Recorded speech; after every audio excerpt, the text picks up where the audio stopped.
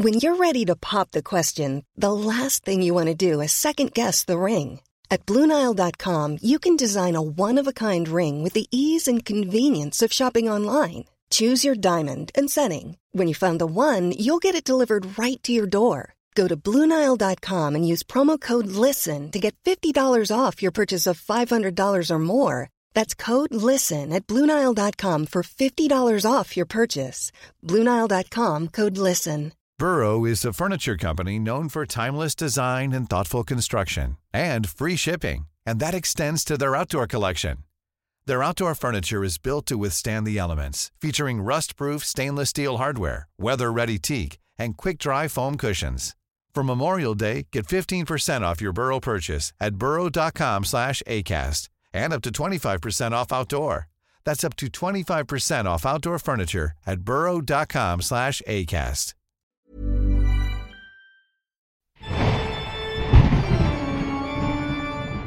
Do you believe extraterrestrials have an alternative motive? Does evidence show people are being kidnapped by aliens? Welcome to Paranormal Activity with me, Yvette Fielding, and in this episode, we will be exploring alien abductions. An alien abduction refers to the phenomenon of people reporting what they believe to be the real experience of being kidnapped by extraterrestrial beings and subjected to physical and psychological experimentation. Typical claims involve loss of time, a return to a different area, and forced medical examinations that emphasize the subject's reproductive systems. Abductees sometimes claim to have been warned against environmental abuses and the dangers of nuclear weapons. Reports of abduction have been made all around the world, with similarities in stories across the board. Possibly the most famous and first famous cases regarding alien abduction is the alleged true account of Betty and Barney Hill. The source of the following account has been taken from the History Channel. It was 1961. Married couple Betty and Barney Hill had just enjoyed a delayed honeymoon in Montreal. On the last day of their holiday, they planned to drive through the night from Vermont to Portsmouth in New Hampshire, the USA. After plenty of coffee, they left a diner at 10 p.m. and figured if they just kept driving, they could be home between 2 a.m. and 3 a.m. Driving through the night and on quiet roads, they both noticed a bright, shining light that seemed to be falling from the sky. Both Barney and Betty began to get a little nervous as the light seemed to be following the car. 1 minute, the bright light was there. The next, it was gone, only to appear again in front of them. Curiosity got the better of the couple, so Barney pulled the car over to the side of the road. In the safety of a picnic stop, Betty took out her binoculars and stared in disbelief at what looked like a bright white object that was spinning in the air. Barney, a logical ex-vet and plane fanatic, concluded to his wife that he thought at first it could have been a satellite. He considered all the other logical explanations that the spinning object could be, but couldn't think of one. Driving the car back onto the road and about 70 miles past the diner that they had first come from, Barney and Betty watched on from their moving vehicle. The spinning machine hovered in front of them at about 100 feet above the car. Barney screeched the vehicle to a stop. Leaving Betty in the car, he ran into a field, taking his handgun with him. He described seeing an object that was as flat as a pancake and as big as a jet. There were rows of windows running along the middle of the craft, and behind them Barney could make out grey, uniformed beings staring out at him. It was in this bizarre moment that Barney thought they were about to be taken. He ran back to Betty and his car, where he then proceeded to try to race away as quickly as he could. Suddenly, loud beeping noises came from within the car. Strangely, the couple felt instantly drowsy and apparently lost consciousness. When they came to, they discovered it was 2 hours later and they had travelled 35 miles further down the road. Back home, their experience certainly wasn't forgotten or put down to tiredness. Barney and Betty knew something very peculiar had happened to them. What had occurred within those 2 missing hours? And how had the car moved on its own? Not just an inch or two, where the car could have rolled, but 35 miles away. This was extraordinary and very frightening. Barney couldn't stop examining the lower half of his body. Betty was having disturbing and frightening dreams, and eventually Barney became ill with anxiety and an ulcer. After much talk, the two decided to seek help and turned to Benjamin Simon, a neurologist and psychiatrist who specialised in hypnosis. In these hypnosis sessions, over some months, Benjamin Simon revealed to the couple what had happened to them on that frightening night. Apparently, according to the couple who were under hypnosis at the time, they both revealed that the strange spinning object they had encountered landed on top of the car, placed them both into a deep sleep state. The aliens took them into the ship and separated them both. Barney describes an examination room that was curved and bright. A large light hung from the ceiling. Barney and then Betty were separately examined. Each climbed onto a metal table where their clothes were removed. The alien beings took nail clippings, cut their hair and scraped their skin.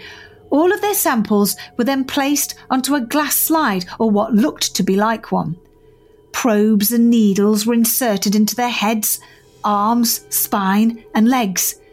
Betty endured the agonising pain as the aliens pushed a huge needle into her abdomen. The Hills both noticed an alien they both called the Leader, who just stood and observed from a distance. When Betty's excruciating examination was over, which she took to be a pregnancy test, the aliens ran back into her room, excited as they had discovered that Barney's teeth could come out. Apparently, Betty laughed and explained that as a human body ages, the need for dentures was a normality in an older person's life. Betty then asked the Leader whereabouts in the universe they'd come from. The Leader's reply was, "If you don't know where you are, there wouldn't be any point in telling you where I am." Under hypnosis, Betty drew a star map shown to her on the ship. It wasn't until 1965 that a newspaper picked up their story, and after it appeared, the couple became celebrities.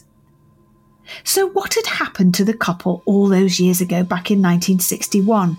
Was there a logical explanation for what happened to them? Did they make the whole thing up? We only have their account. There were no witnesses. Were Betty and Barney just fantasists wanting to make a quick buck and become famous? If all that were true, it seems a lot of energy and time was wasted on a bizarre story that they knew they would only face ridicule and mockery on the world's stage. And if true, what did the aliens, or Greys, want? Why did they take all the samples?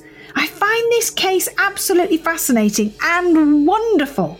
It not only helped to open the doors for other alien abduction accounts, but it also introduced the world to the fact that this is something that could happen to you. This week's story is from Paul Clare, who tells a story from his grandparents whose strange journey lasted longer than expected. I'd like to share an experience that my grandparents had back in October 1983, whilst travelling back from visiting my uncle and aunties, their son and daughter-in-law and their 2 little girls. I would have been about 4 years old at the time, and I was only told about this encounter when I was much older. Sadly, my grandparents have passed away, but my nan spoke about her experience in her later years, and my cousin has recently shared with me pages from a notepad which my granddad had written down his account of the experience immediately after it had happened. His words start, "My name is Gordon Clare, and with my wife Margaret, this is a true statement of a fearful journey from Shrewsbury to Weaveham in Northwich on the 21st of October 1983. He goes on to say that he left Shrewsbury later than usual, around 11 p.m, a journey which would take them just over an hour. Around 30 minutes into their journey, they were travelling along the A49, where he describes around 10 motorcyclists parked in a lay-by, along with some youths walking further along the road. A few miles from this point, my nan and granddad describe a very bright light coming from behind them on the near side of his car. They instantly assumed that this was a motorcyclist and so prepared to let them pass. However, the light became much stronger with an orange glow, and then the light travelled up and above the car, where they described seeing a cigar-shaped object in the sky that kept appearing and disappearing. They then speak about continued flashing light at one of the windows of the car, almost like a laser beam being pointed at them. They continued to drive along their journey, and it was along the A49 just south of Whitchurch in Cheshire. But the cigar-shaped object continued to follow them, and again they described a light being shone from the craft into the car across their bodies. This continued down the A49, and if you know the area, my granddad said he was just near Tarpley, which is not too far from Delamere Forest. At this point they saw cigar-shaped objects again, over a field of trees a few hundred yards away from their vehicle, and my granddad in his notes describes the most wonderful sight of coloured lights around the craft and two prominent red ones. The object remained still over the trees without any sound. He goes on to say he was putting more pressure on the accelerator of the car to drive away at speed, but he felt like all the power had been drained from his vehicle.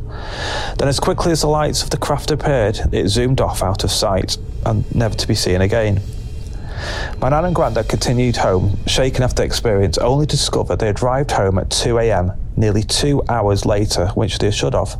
My granddad also discovered a mark on his leg where he described the red laser coming down from the craft had travelled across him. This mark remained on my granddad's leg until the day he died. So shaken for what had happened, my nan decides to make contact with Jodrell Bank. Jodrell Bank is a huge astronomical observatory which is based in Cheshire. I don't know about what they were researching into at the time, but I know more recently they've been researching into other forms of life in the universe. Jodrell Bank did confirm to my grandparents that they had many reportings of strange sightings in the night of the area and asked if they wanted someone to come down to the house to discuss with what had happened. But my nan instantly said, no, I don't want anything more to do with it. It had shaken her that much, she preferred not to discuss the matter any further. My nan, however, did visit her GP about the matter, thinking what could have happened to them in the time lost, and certainly worried about the mark that appeared on my granddad's leg. The GP both gave them a clean bill of health, and regression was also discussed with the GP, but advised against it. He said that it could have put my nan's health at risk, asking her to relive her experience again. My grandparents were kind, sensible people, and with an excellent state of mind. They were not one for making up stories, and certainly wouldn't visit their doctors unless they were at the point where they were extremely worried about their health. Paul, thank you so much for sharing such a personal family experience with us. Where to begin? How strange that the story of Barney Betty Hills is similar to your grandparents' encounter. I do know these roads, in fact, that you talk about and have travelled them frequently over the past few years. And I do know that I've spoken to a few people who have seen strange lights in the skies above Delamere Forest and the country roads out of Shrewsbury. I wonder, do you, Paul, think that your grandparents were taken? And given the marking on your granddad's leg, were they experimented on? I'd love to know what you actually think. I'm not surprised your gran didn't take the opportunity to be regressed. I mean, would you? I think I would, but then who knows how you'd feel about it after you discovered the truth. Again, there's the lack of explanation for the time loss. I know these roads. I've travelled them, as I say, many, many times, and often on my own and in the middle of the night. And they're certainly very quiet, and there would be no explanation for a 2-hour delay. Unless, for instance, a herd of sheep or cows decided to cross the road late at night. Also, taking the time to visit a doctor to discuss what happened to them, firstly, was a very brave thing to do, but also proves that they really believed that something very unusual had happened to them that night.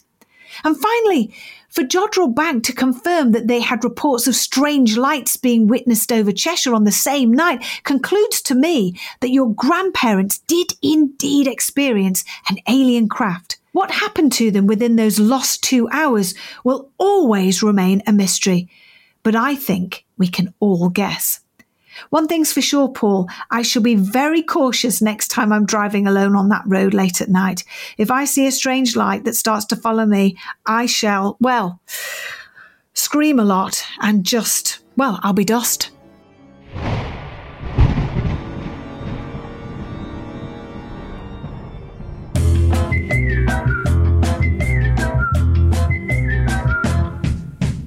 Hello, sorry to interrupt your podcast. We didn't do that. It's just been magically done for us. We do a podcast, which I think you might like if you like this podcast. Our podcast is called The A to Z of Men with me, Chris Brooks. And me, Scott Robinson. And what's the podcast about, Scott? I mean, what we're doing really is giving you an insight, a delve into the male mind. We're going through the alphabet letter by letter. I submit a word, Chris submits a word, and we battle it out to see what word goes into the A to Z of Men. And you can get us wherever you get your podcast from. Just search for the A to Z of Men.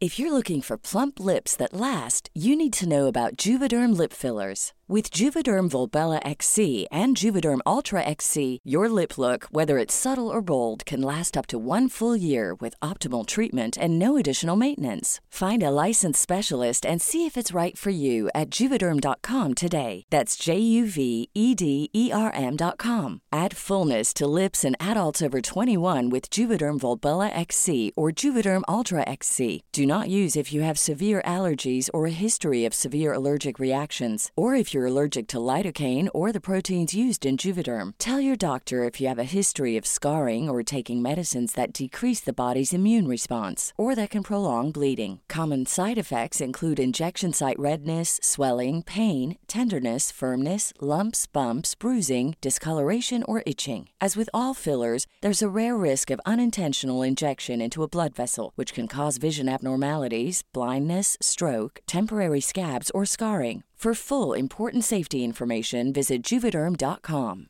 I'm Sandra, and I'm just the professional your small business was looking for. But you didn't hire me because you didn't use LinkedIn Jobs. LinkedIn has professionals you can't find anywhere else, including those who aren't actively looking for a new job, but might be open to the perfect role, like me. In a given month, over 70% of LinkedIn users don't visit other leading job sites. So if you're not looking on LinkedIn, you'll miss out on great candidates like Sandra. Start hiring professionals like a professional. Post your free job on linkedin.com/people today. Burrow is a furniture company known for timeless design and thoughtful construction and free shipping. And that extends to their outdoor collection. Their outdoor furniture is built to withstand the elements, featuring rust-proof stainless steel hardware, weather-ready teak, and quick-dry foam cushions. For Memorial Day, get 15% off your Burrow purchase at burrow.com/ACAST and up to 25% off outdoor. That's up to 25% off outdoor furniture at burrow.com/ACAST.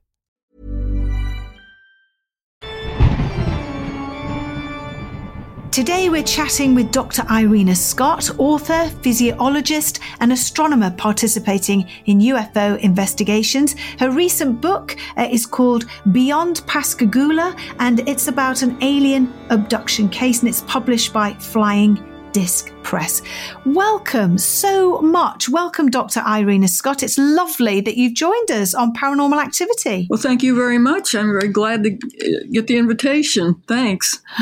Wonderful. So we're very excited because we're talking about alien abduction, obviously. That's why you're here talking to us. And I just wanted to know what got you involved with the researching of UFOs and particularly alien abduction? What got me involved was having my own experience with UFOs starting when I was young. Can you describe that for us? Well, I had several throughout my life. The first one was when I was a really young kid, and I didn't know anything about UFOs or planets or anything. We were very poor, living on a farm. We had a radio.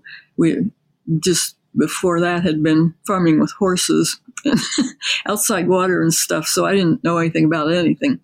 I was about 6 and my sister was about 4.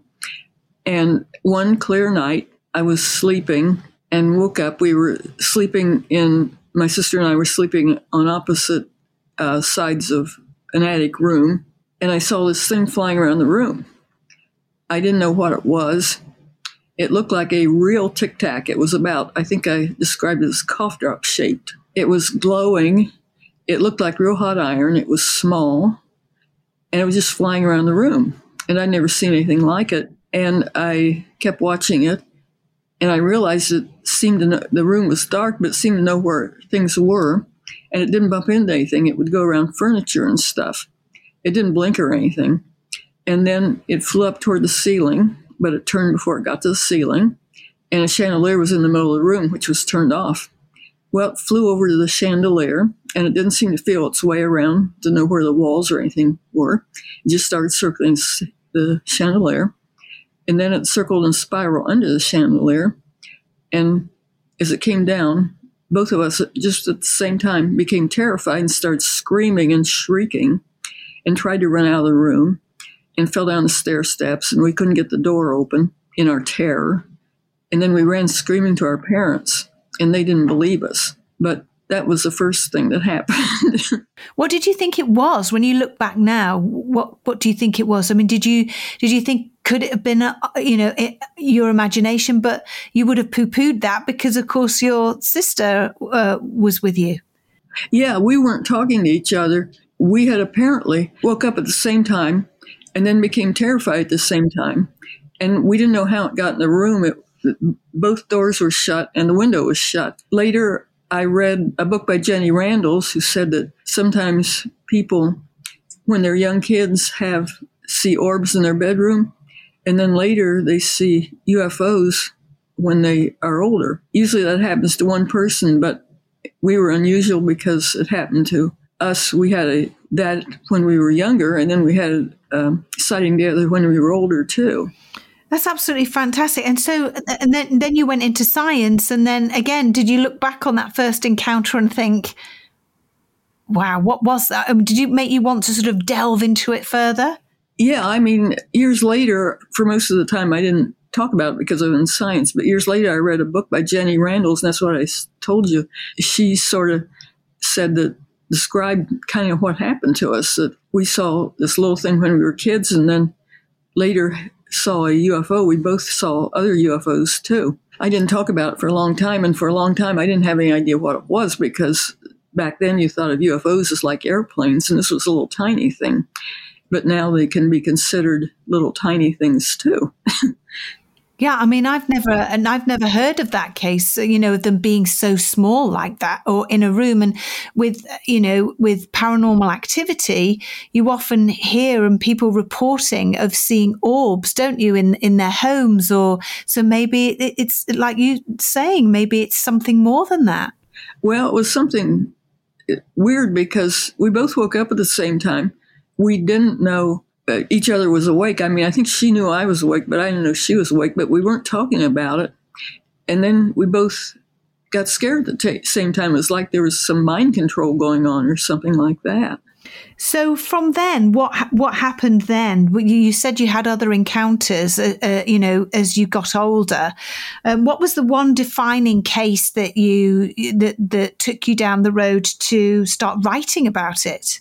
Well, it took me down the road many years later after it happened. At the time it happened, I was working for the Defense Intelligence Agency with a real high security clearance in satellite photography. And so it's not something I would talk about then. I was in Washington, D.C., and my sister was at Drew University taking postgraduate work. And we were both on the east end of the country. And so we wanted to go up and see the New England states on a vacation.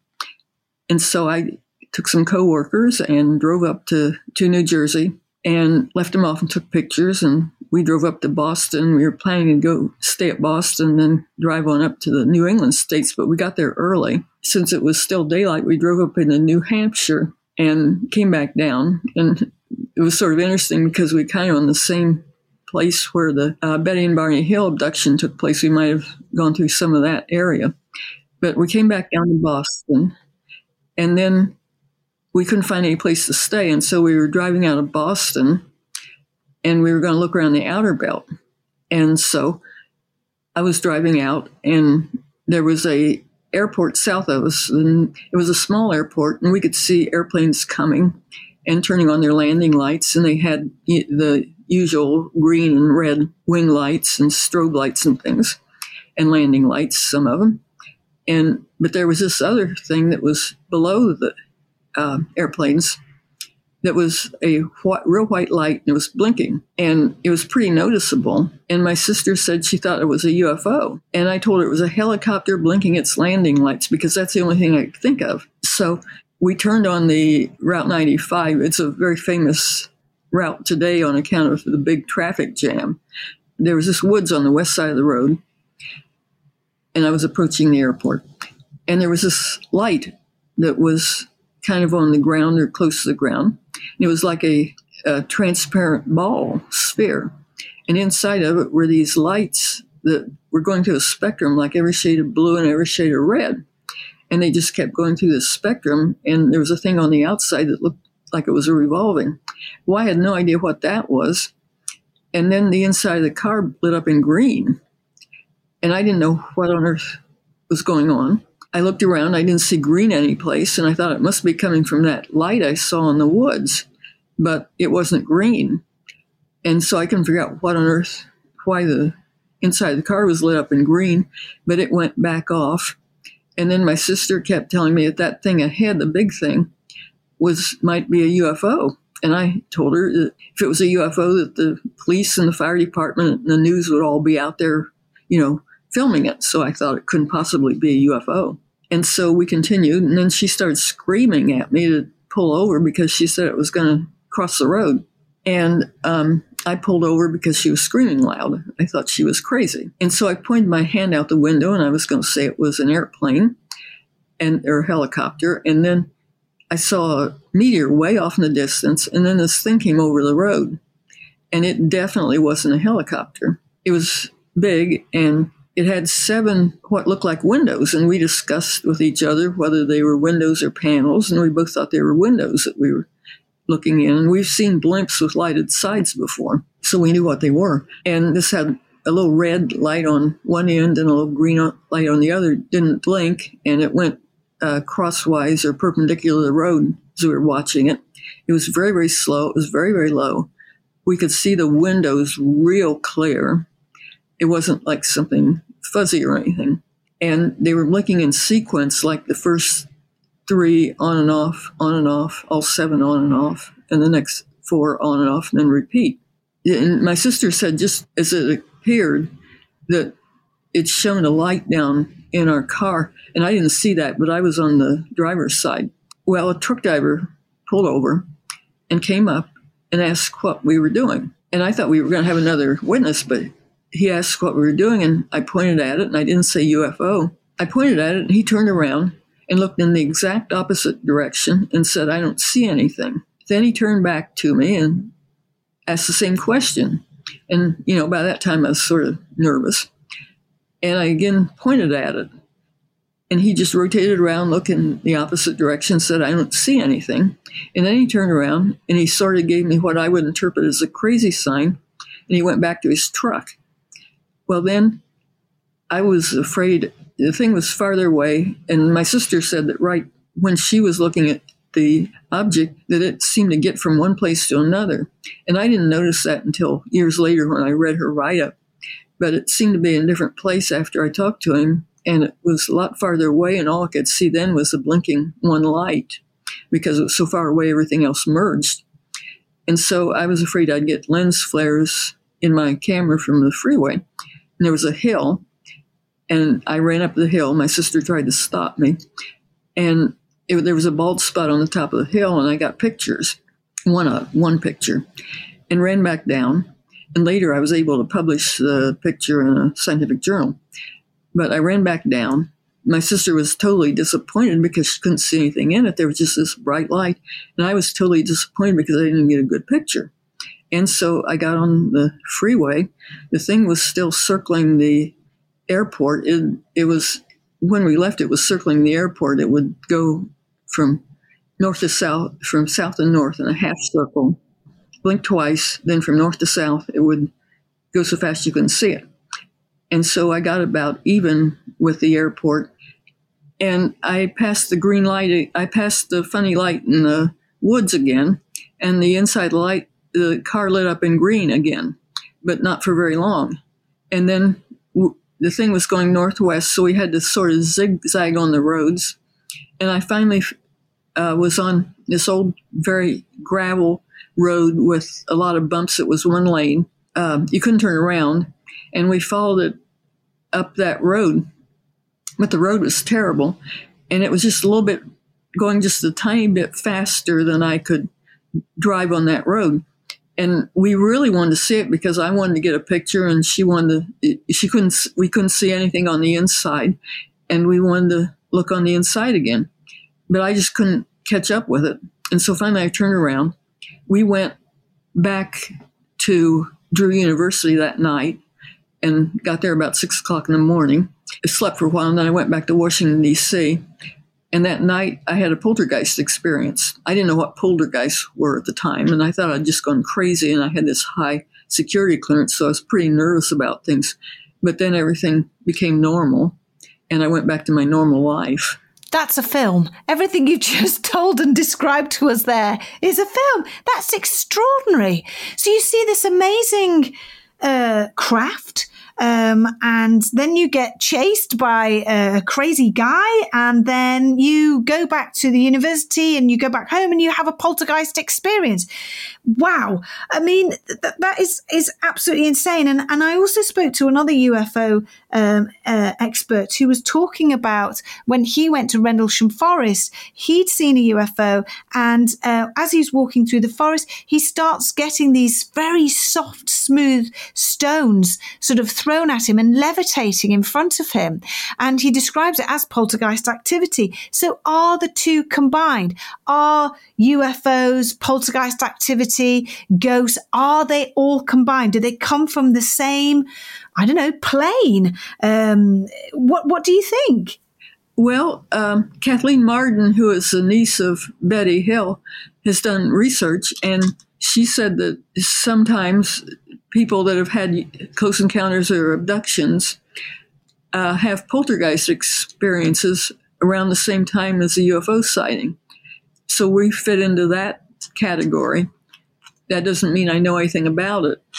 But I didn't, at the time, I'd never heard of poltergeist, and I just thought I'd gone insane, and I was really worried about it, except that it happened right after the UFO. And I know everybody at home's going, well, what happened with the poltergeist? What happened? So what happened? Well, what happened was that it was dark and I was going to bed, but I kept hearing sounds like there was a man with shoes on walking in my apartment. And it'd be one place, and then it'd be someplace else, and then it'd be someplace else. It didn't seem to be continuous. It just clomp, clomp, clomp, then someplace else, clomp, clomp, clomp. And I couldn't see anybody. And if it got close to the bed, I tried to feel, and I couldn't feel anybody. So I was really, really, really scared. And then I went to sleep, which is pretty stupid. And then I woke up, and my alarm went off. And I thought it was morning, and I got up and started breakfast, but I realized it was dark, and I looked at my clock, and it was 1:30. But anyway, I tried to set it and with my hand, and I was terrified, and I put a chair against the door.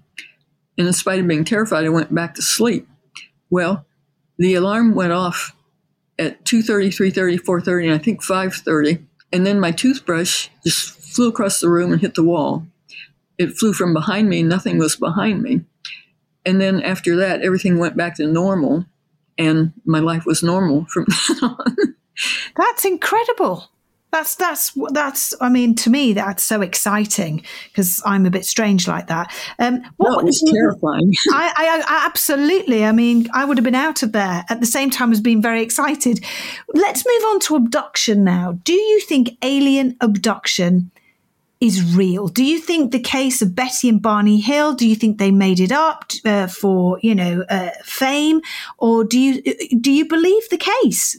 After that thing that happened when we were kids, we both saw the same thing, and we both, for the most part, saw the same thing the second time. But I wondered if it can be put in your mind. So I don't know. I mean, I don't know. I don't understand any of it.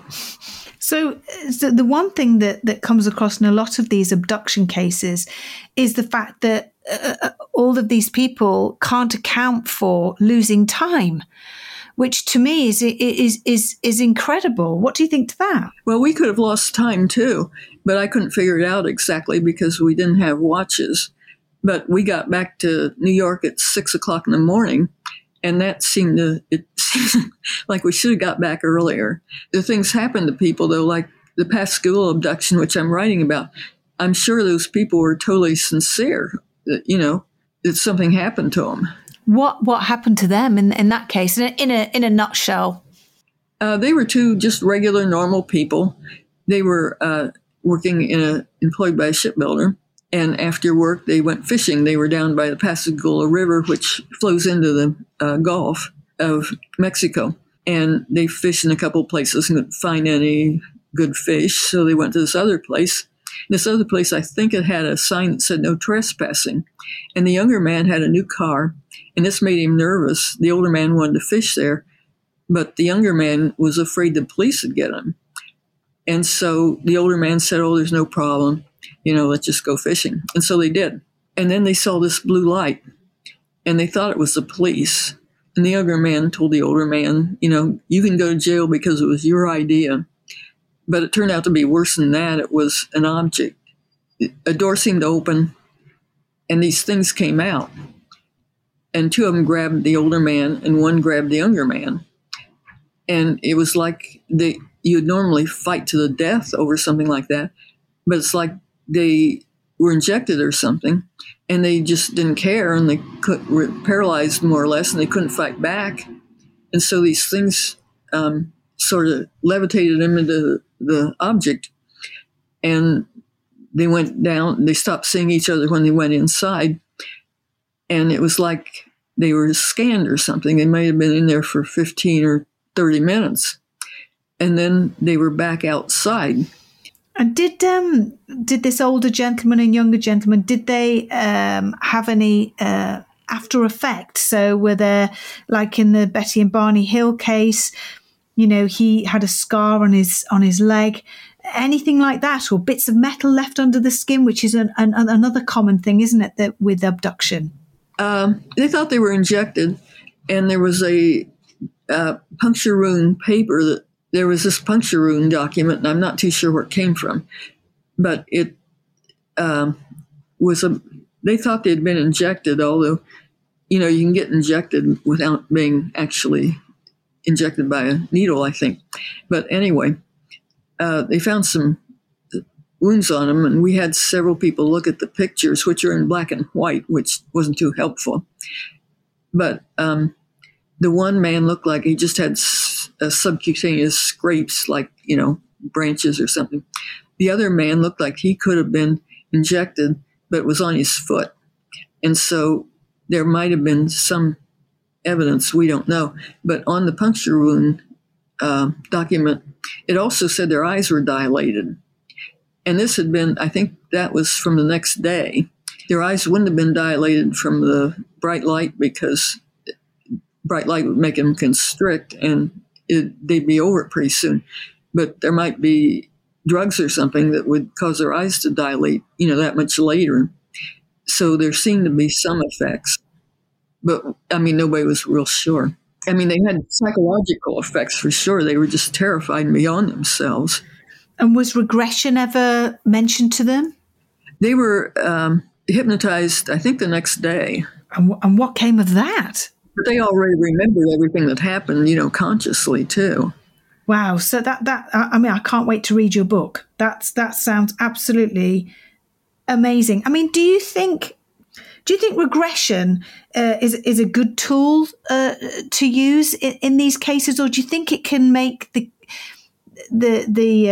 victim, as it were, they're victims and absolutely terrified? Do you think it would make them worse not being able to continue with their life, knowing that they've had something awful happen to them? I don't know.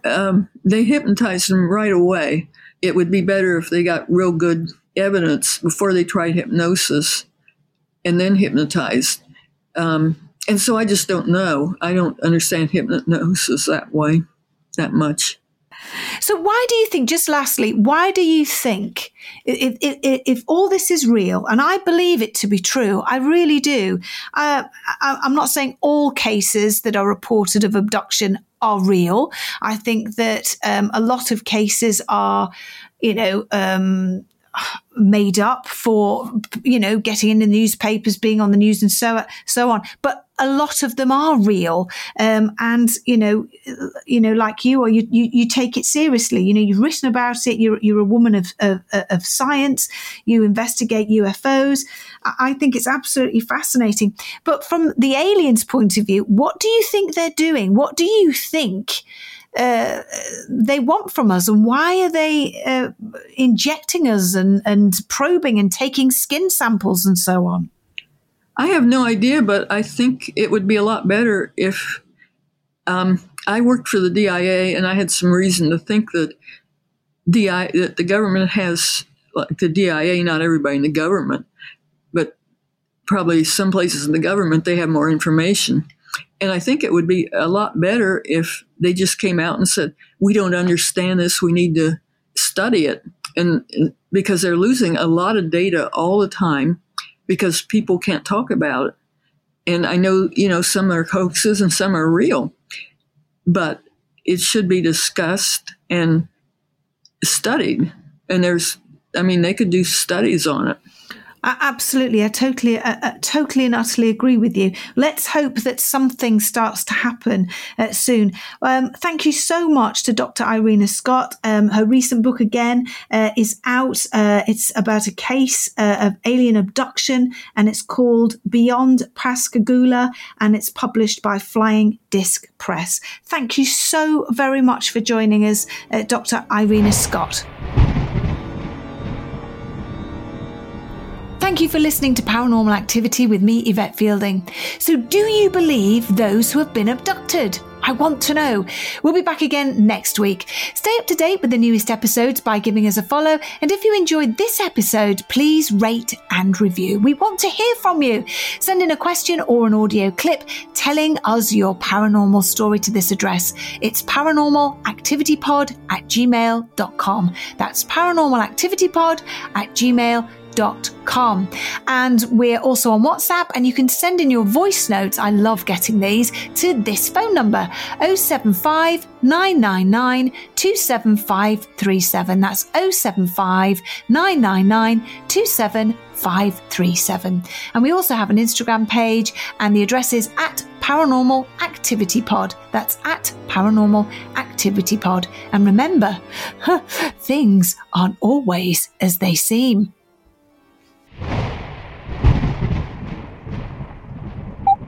Seriously, next time that I am travelling that road, I'm going to poop my pants.